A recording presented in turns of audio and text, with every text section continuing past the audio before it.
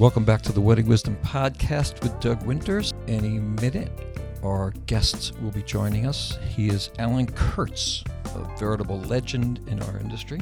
We've known each other for a long time. We haven't worked together in a while, but he started out as the director of catering at the Sheraton Meadowlands, spent 3 years at Water's Edge, and 13 years at Tavern on the Green. So we've worked together many times. Since then, he's gone on to do some amazing things. He'll give you all the details, but he's in charge of two truly iconic spaces in New York, the Gotham Hall and the Ziegfeld Ballroom. Fun fact is that Gotham Hall was built in 1924 as the Greenwich Savings Bank. And here he is. Here's my conversation with Alan Kurtz. Enjoy. I've had the fortunate experience to meet many presidents through the years. No kidding. Yeah, going back to Ronald Reagan and Nancy, Clinton, Obama a few times, George Bush 41. And George Bush 41 was literally a slap on the back guy. Literally. Hey, nice to see you. Boom. You remember the honeymooners? You remember the honeymooners when Ralph hurt his back and Uncle Leo slapped him on the back and he howled like a whale? You know, Uncle Leo from Utica, and he's like, hey, good to see you, Ralph. Like literally, that's literally what he did. Hey, nice to meet you. Boom, slap on the back, and a robust slap on the back. You wouldn't think of that for a guy who was the head of the CIA. Yeah, exactly. Clinton was another guy like that. I met Clinton because my office was in Chappaqua, and long conversations with the guy. Superstar. It's like meeting Clooney. Clinton walked in the room. You knew he walked in the room. You could hear a pin drop. I remember doing an event where they said, well, he'll speak from the balcony. And I'm like, man, it's hard to keep everybody's attention when you're speaking from the balcony like a Vita Perone, right? Yeah. No one spoke. I mean, it was like he had total command of the audience and that great, and I mean that great skill. When he talked to you, nothing else existed. No one else existed. It's unbelievable. It's such a skill. You talk to President Obama and you're like, wow, but you could see that he's sort of looking around to see who the next person is. Yeah. You know, it's like, all right, how many more photos do I have to take? And President Clinton was not that man. He just like, you know. There's a place in Chappaqua called Lang's Deli. And it's a local deli, but it's a really good one. The guy who owns it knew that I was a big fan. And he calls me, he says, Doug, get your ass over here now. I said, I'm wearing like red balloon pants, you know. You were practicing your MC Hammer look? Exactly. I said, excuse me, Mr. President, can I ask you a question? He says, sure. And I said, okay, there's a famous picture of you when you were 16 shaking hands with John Kennedy. And now you sit in the same desk. What does that feel like? And he said, how many times do you think I've been interviewed? I said, 1 million? Exactly. So he says, at least. No one's ever asked me that question. Just locked eyes with me like I was his best friend, like we were sitting around having a couple of beers. That's cool. George Bush was a Republican, not what's going on today. That's not Republican. Right. It's something else. I don't know what it is, but it's something else. Exactly. You know, I'm not this, much to my mother's chagrin, may she rest in peace, I am not this liberal person that you know, I didn't hate all of Trump's policies. I disliked him as a human being. That was my problem with him. I had real troubles with him, the bullying, just mistreating everybody all the time about anything. I don't understand how these people who support him, he turns on them like a pit bull. And I don't mean to disparage pit bulls. They're wonderful dogs. He turns on them so fast. Look what happened in Georgia. There's a governor that supported him through everything. The lieutenant governor. He turned on them so fast. And it's of Georgia. And we're talking about Georgia. This is like deep south. Exactly. Yeah. I don't get that. I don't get how you support that person and that personality, regardless of some of the positive things he did. Now, I wasn't for building a wall. I mean, I'm in the hospitality business. Right. The hospitality business does not run without the hardest working people in America. And a lot of them come from Mexico. And I'll say, that doesn't, wow. The You're the first hospitality person to industry bring that up, and I think that's absolutely true. doesn't run without really hardworking men and women from that country whose work ethic. Put a white Jewish kid from Long Island in the fields picking grapes, they will quit after 1 hour and say, I can't do this. It's Right. backbreaking work. I can't do it. Too hot. Too hot, too difficult, too this, too that. You don't eat fresh vegetables in this country without that Right. worker. It doesn't exist. Even with technology, there are certain things that need to be hand done. Again, I think that was just barking up the wrong tree. Appealing to your so-called base for some reason. Yeah, and if that's the definition of your base, you said a Mexican judge can't rule on a case because he's Mexican. The guy was like 2 generations American. I forget that. That's so small by comparison of what else happened. And calling African countries like shithole countries? Yeah. I But actually did pick corn in a field one day many years ago as a kid. And I'm like, It's brutal, to huh? try to earn some extra money, just like, because I always did paper routes, working in a restaurant as a dishwasher, picking up extra whatever money. I did it one day, turned to my mother and said, never again. One of the pictures that Biden put up in the Oval is Cesar Chavez. Yeah. That's why I'm glad that you mentioned the migrant workers. Between the migrant workers being harassed by ICE and the wildfires in Southern California, no wonder you can't get good produce. They'll fly it in from Chile or something like that, but it's not coming from Southern California. You're absolutely right. Did you get Bill Clinton's cell phone number to talk about ideas? Damn, I wish I had it, though. You can ask Brian Raffinelli for it. I'm sure he has it. Yeah. Oh, I know he has it. You know who he's good friends with? He's good friends with Mayor Pete. Is he? Yeah. I like Mayor Pete a lot. I do, too. I think he's going to be the head of transportation. I don't know what he knows about transportation, but he's sort of the smartest guy in the room. He can learn it pretty fast. I'm sure he had some uphill battle being a gay man from that part of the world, that part of the state, that part of the country, and getting elected. And I really like the guy a lot. He's got a future. I mean, he's so young. I'll say it out loud. For the most part, I have mostly women in both offices because they're typically smarter than the guys. So. I've said that my whole life. I was just, raised by women. Most of my friends are women. I grew up with 2 sisters, so mom, 2 sisters, and a very strong feminist household. Very strong. I grew up in the 60s. My parents, they were in their 30s in the 60s, right? So think about that. My parents took me in a stroller to Washington, D.C. to a Martin Luther King march. So wow, no kidding. Yeah, so I was, Oh, so they're around like when Woodstock and all these. Yeah, exactly. Actually, 5 years ago, this past Wednesday, I invited 400 people. I took over the Ziegfeld movie theater the last day or the next to last day that it existed as a movie theater before we started renovations. And then we had to start taking things out and renovating it to make it the Ziegfeld Ballroom. But I literally had a movie night 5 years ago. I think it was Star Wars. It didn't matter. We had popcorn, the Flapper Girls, that 1920s era thing, Ziegfeld Theater. And 5 years ago, it feels like an eternity. Again, I don't understand some of these rules that Governor Cuomo has come up with has not made any sense at all to me. If you're allowed a gathering of 50 people, you could be 50 people in a studio loft that holds 200, 25%. Legal capacity is 200, has nothing to do with the amount of square footage it is. The same 50 people are allowed in Jacob Javits Center is 1.2 million square feet. It's the same 50 people.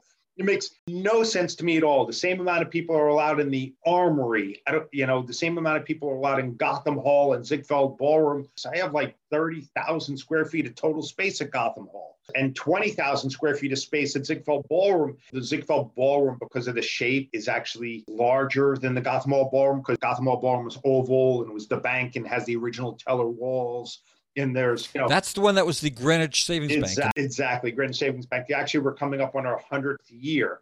Oh, that's right. It was built in 1924. Yeah, exactly. It opened in 24, started building in 22. I'm going to have to do something in May of 24 to celebrate its 100th anniversary of being a building, which is sort of cool in New York City. In Paris, it's like a new building. The numbers don't make sense to me. It should be based on square footage and ceiling height. There's a whole MIT study done. Ceiling height. Oh, wow. Very good point. Right? It's cubic feet. I have 70-foot ceilings. The stained glass dome up top, and there's a lot of cubic feet there. And when you have cubic feet and you have air circulation and you have proper ventilation, which we do, we have MERV 13 air filtration systems. Wait, what's it called? MERV 13. It's the thickness of the air filters on the airflow to be able to capture particles as they're being recirculated. And when your MERV 13 is hospital quality air filtration. Oh, wow. If you do that calculation and you look at the MIT study, I can put 600 people in Gotham Hall for 12 hours and have no issues at all based on the cubic feet that I have. 150 people could be in Gotham Hall for 4 days with no issues. Is that with masks and social distancing of 6 feet? No, that's like an unmasked situation.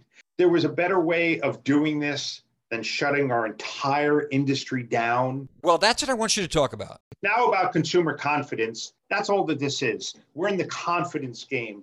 Nothing more, nothing less. This is consumer confidence. Look, I'm working with a committee now. There's a gentleman from Colorado that's spearheading it. Wait a minute. Let me set you up for 1 second. Sure, of course. I started this podcast 2.5 years ago because this is like a multi-billion-dollar industry. And nobody treats it like an industry. It's actually more than multi-billion. It's actually $1 trillion industry. Yeah, that's why I wanted to set you up. So I did it from a very naive standpoint. I want to know what everybody does. I see an event from the bandstand, and that's it. I look into the room, and if it's a packed dance floor, I'm thrilled. The bride kisses me goodbye, and that's it. I didn't know the first thing about lighting. I didn't know what a tablescape was. I didn't know what a charger was. So I'm like the voice of the average human asking questions. That's why when you said we have 70-foot ceilings, all right, what does that mean to the average person? You know, and you talk about bailout of the auto industry, bailout of this industry. But nobody thinks about us as an industry because we're made up of so many different parts. When COVID hit, I forgot what the number was, like 40 million hospitality workers, they called everybody, on unemployment, including me. I called Bill Spinner. And I said, am I a hospitality worker? He says, yeah, you are.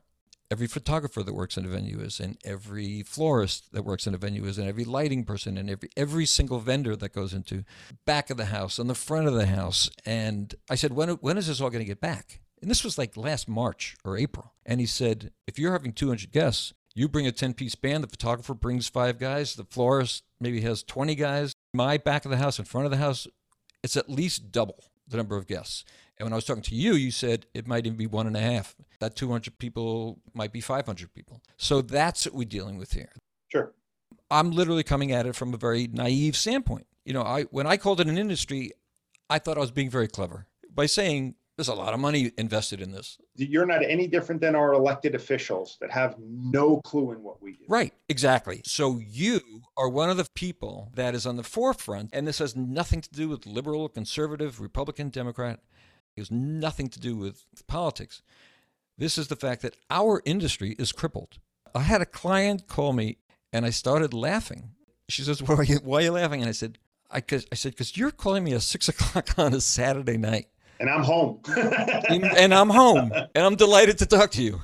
So your exact title, if I was to introduce you, is? Managing Director of Gotham Hall and Ziegfeld Ballroom.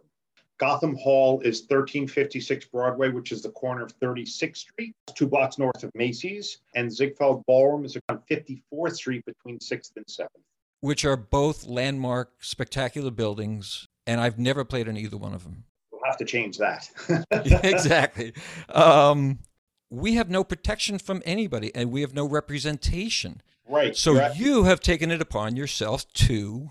Correct. And I mean this most flattering way. That's all right. That's okay. So what we did is as follows. We formed the Banquet Event Strategic Task Force. And that was myself, Mike Warren, who's the Director of Catering at the Plaza, Arthur Bacall from Bacall Hospitality, Bill Spinner from the Pierre was involved. So then I called James Munz, who was at the Mandarin Oriental for 9 years. And then we're started gathering more. And the reason we did this was because the government had no idea what they were doing. They didn't understand our industry. All you heard talking about was restaurant, restaurant, restaurant, a la carte, restaurant. That's all they talked about. Everybody forgot about our industry. Right. About our $1.3 trillion event industry across the country. Everybody forgot about our 12 million people are employed by the event industry. And if you want to compare the auto industry and bailouts, the US bailed out the auto industry. The auto industry has 8 million employees worldwide. There are 12 million people in the event industry just in the United States. And they don't know we exist. They don't understand our business. When we were having conversations, and this is months and months into it, and we have senators on calls and congresspersons on calls. I remember reading about it. Didn't you have like one of Romney's? We did have Senator Romney's chief of staff on a call, and that's thanks to Marianne Bennett, fellow music company. Yeah, and she was very instrumental. And now Dewan Stroud, who's a floral designer. Who's also been on the podcast. Dewan knows more about the political and financial aspects of what's going on now than most human beings alive. I mean, he has delved into this so heavy. He actually worked in Wall Street. It shows now because he's so smart on these topics. Oh, yeah. And what's interesting to me is when we're having these conversations with senators and congresspeople, and they go, well, the Restaurant Act, which didn't get passed, the Restaurant Act, it didn't include what we call creative partners. You're a creative partner. Music, photography, flowers, lighting. The senator literally said to me, he said, well, the venues will take care of them.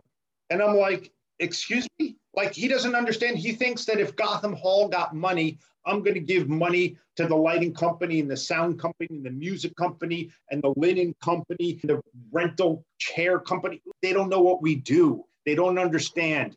Now, maybe their chief of staff understands because they're responsible for doing their fundraiser. That's right. Right? Okay. But they're not any different than anybody else. They walk in a room and you're a guest at a wedding and you go, wow, this looks beautiful. Wow, this is great. No one knows what it took to get done. There's lighting, there's sound, there's decor. You had a custom dance floor made and there's been 10 craftsmen in a shop working for a week somewhere on this. And they have no idea. And my mom, the liberal mom, I tried to explain her to her once. She's like, you mean you had a bar mitzvah and they spent $1 million? That's obscene. And I'd go, Mom, they employed 500 people for the last month. And it'd click. I said, they're craftsmen doing background stage work, photographer teams, musicians, catering, waiters, bartenders, linen company. How many people got a new dress for this occasion and new shoes? How many people got their hair and nails done? How many packages were delivered? How many UPS people were employed doing this? I mean, you just ripple through this. This industry is gigantic and no one talks about it because we don't exist, but we do exist. That's why I'm so thrilled to have you on. I can't believe you haven't been on before. You are literally the reason I'm having this podcast, and I didn't know it 3 years ago. Thank you. Thank you for doing it, because I don't do a podcast because that's not what I do. I just did it because it seemed like a fun idea. If fun becomes work too, but if you love what you do, it's not work anymore. Right. Exactly. All right, so go back to Best. Yeah.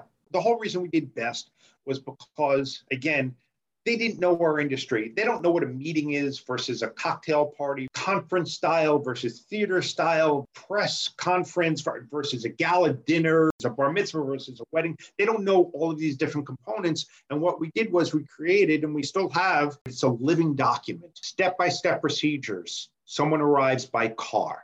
Start from there. The valet parking. What are the valet parking procedures? How do you sanitize the car when they get out? How do you open up the door for them? Everybody wearing masks. Great, terrific. Now they're coming into the building. How do you check their coat?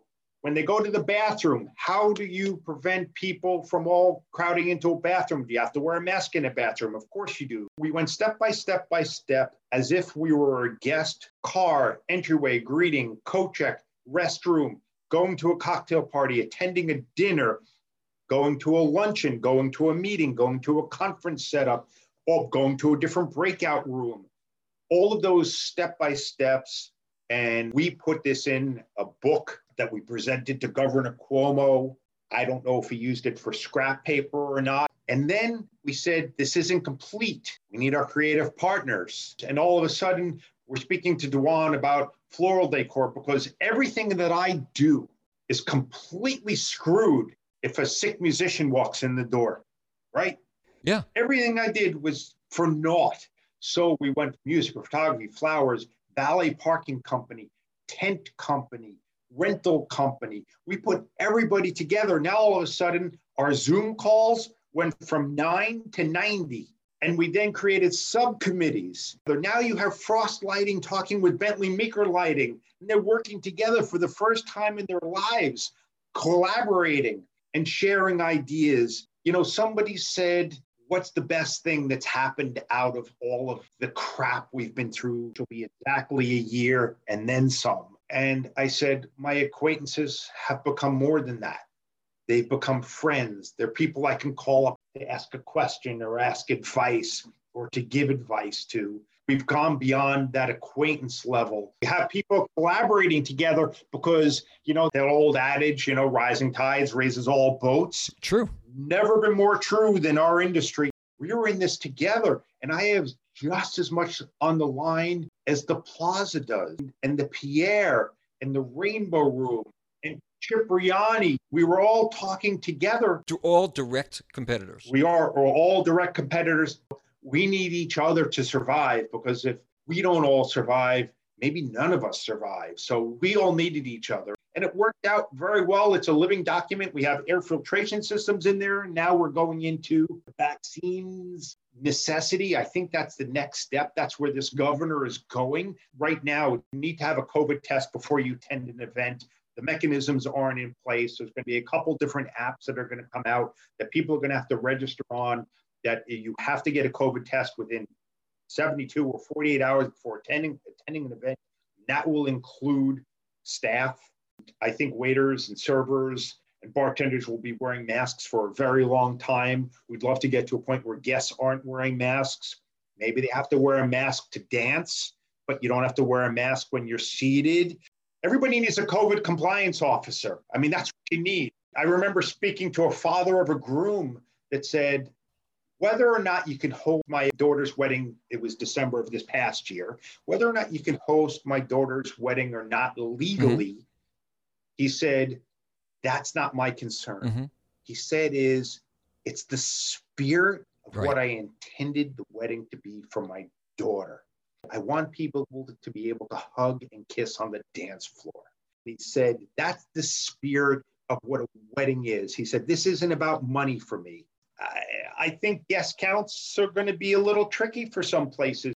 That's up to every individual location of how they handle it. I am not going to dictate to anybody how everybody should handle it. I can just tell you at Gotham Hall and Ziegfeld Ballroom, every person, every event is dealt with individually. We've become the Bill Clinton of dealing with events. When we're talking to you about your event, nothing else exists other than your event. Yeah. That's it. It's about you. It's about your family's coming in from Chicago, Montana, and California. That's different than somebody that everybody lives in New York and New Jersey. You have to deal with it differently. You have to. I know. Because if you don't, one, you're not part of the community that welcomes guests. You just have to look at it differently. You can't say, well, that's your problem. No, it's our problem too. Right. You know? Right. You have to take that into account and have everybody comfortable. You know, why? Because that's why. Yeah, because it's the right thing to do. Because it's the right thing to do. Exactly. Every event coming up is going to have a hybrid component to it, at least maybe for a generation. And I don't say that lightly. Explain that. I'm 79 years old. I'm diabetic and I have a heart condition. And I'm also very philanthropic. I usually buy 4 tables at the Lupus Gala. Am I ever walking back into a room again with 500 people? Right. Maybe my grandson's wedding.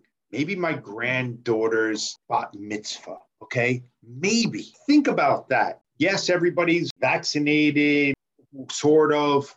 Is that guy or that woman ever walking back in a room with a lot of people again? I don't know that answer. But if I'm Lupus and that guy bought 4 tables and he put some of his friends in it and some of his kids in it, I want that guy to be able to watch the program at home. I want him to participate. I want to be able to say thank you, Joanne, to everybody in the audience. That's the hybrid part. That's the hybrid part. Yeah. And what does that mean? Maybe I'm shipping him some swag that's being handed out at the party. Maybe we're setting up dinner for him in his house. I'll go back to my roots. Warner Leroy, who I grew up with learning from at Tavern on the Green, he grew up in Hollywood. He was Hollywood royalty. His father was produced The Wizard of Oz, correct? Mervyn Leroy. Right. He's named Warner because Jack Warner, as Warner Brothers, was his uncle. Oh, no kidding. I did not know that. Toto was his pet dog. So they go deep. Deep Hollywood. Deep Hollywood. Right. Hollywood royalty. Right. And this guy owned Tavern on the Green. He owned Tavern on the Green. Right. I learned one take. There's no two takes. The event itself, there's no second takes. You don't get to reshoot the scene. Right. That curtain's up. It's live. I'm a little concerned and on high alert that people are going to be a little rusty. I've thought about that. I'll give you an example. The Ziegfeld Ballroom. Tell me about these places, because you're talking about Hollywood royalty. Now you're talking about Broadway royalty. We're talking about Florenz Ziegfeld from the Ziegfeld Follies. Yeah, exactly. Ziegfeld Follies. Actually, Florence Ziegfeld, the right word for him is impresario. Yes. That's what he was. Right. And Warner Leroy was very similar. Yes. An impresario. Mm-hmm. Florence Ziegfeld would not be able to exist in today's world easily. He was a womanizer. Yeah. He had a private phone number for private interviews of the Ziegfeld Folly girls. Invented the term casting couch. Exactly. He had a coding system of A, B, and C based on body shape. No. Yeah. You know, it's like these people you meet in your life, like meeting Muhammad Ali, having him do a magic trick for me. You know, those types of things are like, you know, sitting down, having dinner with Willie Mays at a table of 4. Oh, no kidding. Yeah. And he did something that I will never, ever, ever forget. And I hope I can say it without getting emotional. Yeah. Literally, my grandfather, who grew up as a Brooklyn Dodger fan, you didn't have cell phones in those days, but you did have a phone that had a portable receiver. You know, you could take it into the dining room if you needed it. Yeah. And I said, can you do me a favor? I said, my grandfather won't believe I'm sitting at a table with Willie Mays. Oh, no. Do you mind if I call my grandfather? And my grandfather was probably, you know, early 80s then. And he was a Brooklyn Dodger fan, but everybody was a Willie Mays fan. Thank you. I called up and he got on the phone and said, hey, Saul. He goes, yo, who's this? He goes, it's Willie Mays. He goes, no, come on. And they had this 20-minute conversation about baseball. And Alan, what a gift for you to give to your grandmother. Great. And here I had this whole conversation with my grandfather, and they were living in Hawaiian Gardens in Lauderdale Lakes, Florida, you know, the retirement community in Fort Lauderdale. And my grandmother said that my grandfather smiled for like a month after that. Like he couldn't get the smile off his face. He couldn't wait to tell every single person in the entire community, all his friends, sitting out there playing pinochle or whatever the heck they were doing. Whatever old Jews do. Yeah, exactly. Grandma was playing mahjong and he was playing pinochle. Exactly. Oh, that's beautiful. That's really beautiful. Yeah, great. Great. Is this business glamorous? No, it's not. It's a lot of hard work. Right. For those people that listen to this and go, oh, this sounds fabulous. I want to go to this. Let me tell you what's not fabulous. What's not fabulous is going to your kid's soccer match in a tuxedo to be there for 15 minutes to try to be some type of dad because you have to go to work. Right. Because this world that we live in the event world, we work when everybody else plays. Alan, that's perfect. And that your significant other, I'm being politically correct with significant other because these days, men, women, it doesn't matter to me. I don't care. Yeah, listen, we were talking about Mayor Pete before, you know. Right? Yeah. Exactly. So your significant other needs to be saying, you know something? Going to dinner and the movies on a Monday ain't so bad. It's not so crowded. Or going to see the show on a Saturday night that your kid's in because you're working. Right. Although this sounds glamorous, and I escorted Sir Laurence Olivier an entire evening once. So, I mean, these things are fabulous memories, but there's a lot of sacrifices. Oh, yeah. A lot of sacrifices. You said it so incredibly well. Do I love it? Wouldn't trade it for the world. Yeah. I mean, I love that craziness. I love the adrenaline rush. I like everything about it. And what I try to explain to young people that are going into this event world, look, there are things to do in the event world. You can in accounting for in a hotel firm, and you work Monday to Friday, 8 to 6. So you can be in the event world and hospitality world and have a relatively normal life. And today's kids are smarter than we were, and they're demanding some quality of life. We weren't smart enough to demand quality of life. Yeah. I do respect that say, I really don't want to work every Saturday night, 50 weeks a year. I need one off a month. That's not an unreasonable request. No, it's not. Now, we wouldn't think of that. Right. We wouldn't think of that. I wouldn't even, oh my God, to approach my boss with the thought that I need off a weekend was like terrifying. It was like I was asking for their firstborn. I was brutal to say, I need the weekend off. My sister's getting married. I was like terrified there. Yeah. Yeah. And I think that they're smarter. And I think a quality of life, there has to be a life balance today. There has to be. Corporate parties, and what we were talking about before, just so that everybody knows, the galas, they could easily be on a Tuesday. They're usually on a Tuesday, Wednesday, or Thursday night. But we typically, our business model is Monday to Thursday is typically a nonprofit or corporate event. Right.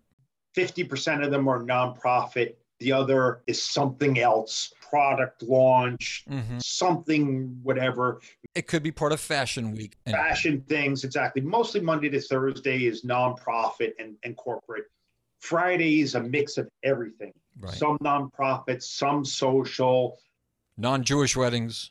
Non-Jewish weddings, exactly. More kosher weddings on Sundays than Saturdays because of sundown and Shabbos. And then Sunday, setup day. We do a lot of Sunday Mondays where they need rehearsal time. The theater industry does everything on Monday nights. All the nonprofit galas associated with theater are Mondays, and sometimes they want Sunday as a setup and rehearsal day. So we do a lot of Sunday Mondays that way. Yeah, I know a lot of people that are Broadway people literally just will have their party on a Monday afternoon. Absolutely. Because they happen to be dark on Monday night. Everybody's off. You know they're available. Yeah. Yeah. But everybody thinks in terms of parties being the weekend. That's why I just want to make it clear that most of what you do and some of what I do is a Monday, Tuesday, Wednesday, Thursday. Right. Then you get into the social circuit. Forget it. You know, the costume galas. To me, the ultimate being the Met Gala. And by definition, you could never do that because it's called the Met Gala because it's at the Metropolitan Museum of Art. Exactly. Okay. Yeah, someone's dressing you. There's a designer that wants to dress Doug Winters and want to put you in a tuxedo or a dress or whatever is appropriate. And 5 tux makers will send me tuxes, you know? Yes, exactly. Who knows? $10,000 tuxedo for sure. Absolutely. Bill Spinner literally taught me the word bespoke. I had never heard of the word before because he said, we work for the wealthiest people in the world. I have to dress the part. I love Bill. Not only is he great at what he does, he's also a terrific human being. And I think he sleeps in suspenders. You know, and I think his pajamas have suspenders on them. But, you know, he's a natty dresser. You know, that's sort of the term. Always pressed. He's a great dresser. He has a pressed shirt, a beautiful tie, a beautiful suit. Like almost of a different time. Right. Coordinated suspenders. I once saw a picture of him in shorts, and I'm like, I nearly fainted because I'm like, I didn't even think he owned them. So it is a different time, and his clientele is different. It's very formal. You know, you walk into the Pierre, and it's from talking like this to talking like this. You sort of feel like you have to whisper. You have to lower your tone when you walk into the Pierre because it's genteel. Yeah, like you walk into a palace. And he dresses the part beautifully. And he learned that from Herb Rose. Another absolute legend of the business, maybe the legend of the business. The legend of the business. Yeah. Herb Rose. Could you define Herb Rose to people? Because we talked about Werner Leroy and Flo Ziegfeld. People can look them up in books. Yeah. You're not going to be able to look up Herb Rose in a book. Herb Rose created our industry. I mean, there were other people. There was Larry Harvey at the Plaza also.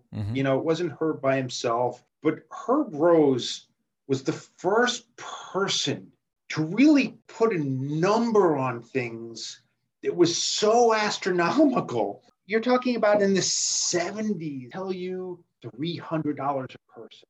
When everybody was $150. Of fancy places were 100. Fancy places. Everybody was $150 a person, 175, 200. Oh my God. And he would say 300. He would say $300 a person and look you in the eye and tell you that with a straight face and tell you it was going to be the greatest event you ever had and you needed to do it here. He was the consummate salesperson.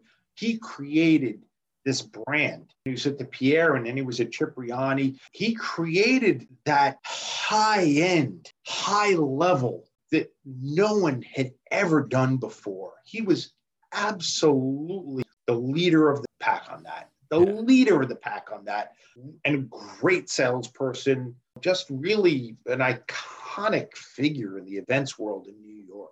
Really, if someone said to me, name the top 5 leaders of our industry. Top 5, he might be in the top 3, he might be the top 1. And guess what we did? Followed right on his coattail. We were like, holy cow, he's getting that? Yeah. Let's raise our prices. Walter Rauscher was running Tavern on the Green then. He was director of catering, and he was my first out-of-college boss working under Warner Leroy.